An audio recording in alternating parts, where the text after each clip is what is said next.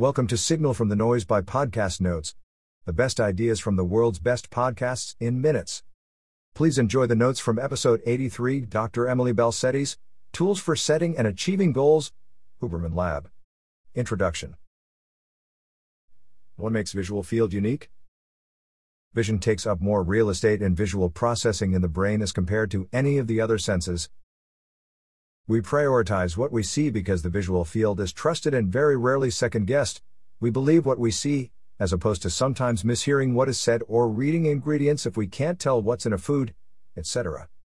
Optical illusions give us an unexpected insight into the world. Check out artist Anish Kapoor. Narrowing our visual aperture changes the way we perceive time. Seeing the world through narrowed focus or spotlight is helpful when we need an extra push to get us to the finish line. When we are stressed or aroused in any way, pupils enlarge, which equates to a narrowing of the visual aperture. People with anxiety or depression have more attention captured by negative things or reinforcing of worldview. Relationship between visual field, exercise, and goal setting. Goals most people struggle with are usually related to health, exercise, diet, etc.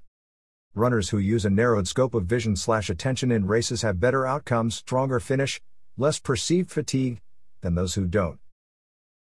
Strategies to focus visual field: look straight ahead at the goal/finish line, set a target at some marker of significance, such as lamppost, mile marker, a runner who's ahead of you, etc., and move to the next as you hit. Brain stem circuitry for alertness is enhanced as the visual field is narrowed. Goal gradient hypothesis: the closer you get to the goal, the harder you work to finish that goal. The illusion of proximity has a direct and causal impact on improving exercise performance. Tip: induce an illusion of proximity that makes the goal look closer and keeps you pushing harder. Using visualization to start. Quote: for a lot of people, it's not about getting from start to finish, it's about getting to start. Dr. Andrew Huberman. Creating a visual manifestation, for example, vision board, lists, of your goal is effective for identifying what you want, but not necessarily effective in actually meeting the goal. On its own, thinking about or dreaming about what you want is not enough. People tend to rest on their laurels and feel accomplished in the creation.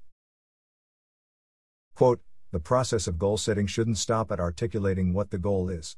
Dr. Emily Balcetis.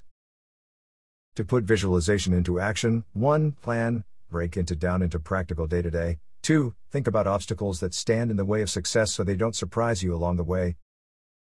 Foreshadow failure and plan solutions to set yourself up for success. How motivated versus unmotivated people view the world.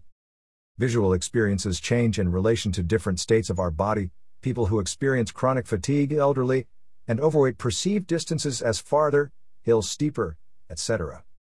Study findings: people when given a sugary energy drink perceive their space as more constricted and the finish line was closer to them. Quote: if you have more energy, the world looks easier, the distance to the finish line doesn't look as far. Dr. Emily Balcetis.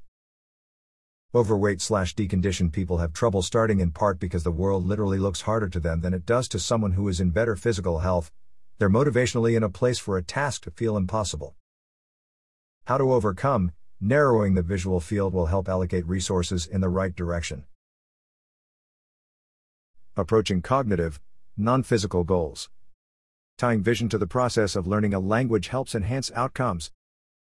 When a goal is not visual, i.e., race finish line, it helps to visualize a target related to your goal. For example, don't count on your memory alone, write down your progress or record on your phone to accurately track. Tools for progress tracking. Reporter app, 1 second everyday app. That wraps up the notes for this episode. 5-star ratings are very much appreciated. Don't forget to go to podcastnotes.org and subscribe to our free newsletter. The top 10 ideas of the week. Every Monday.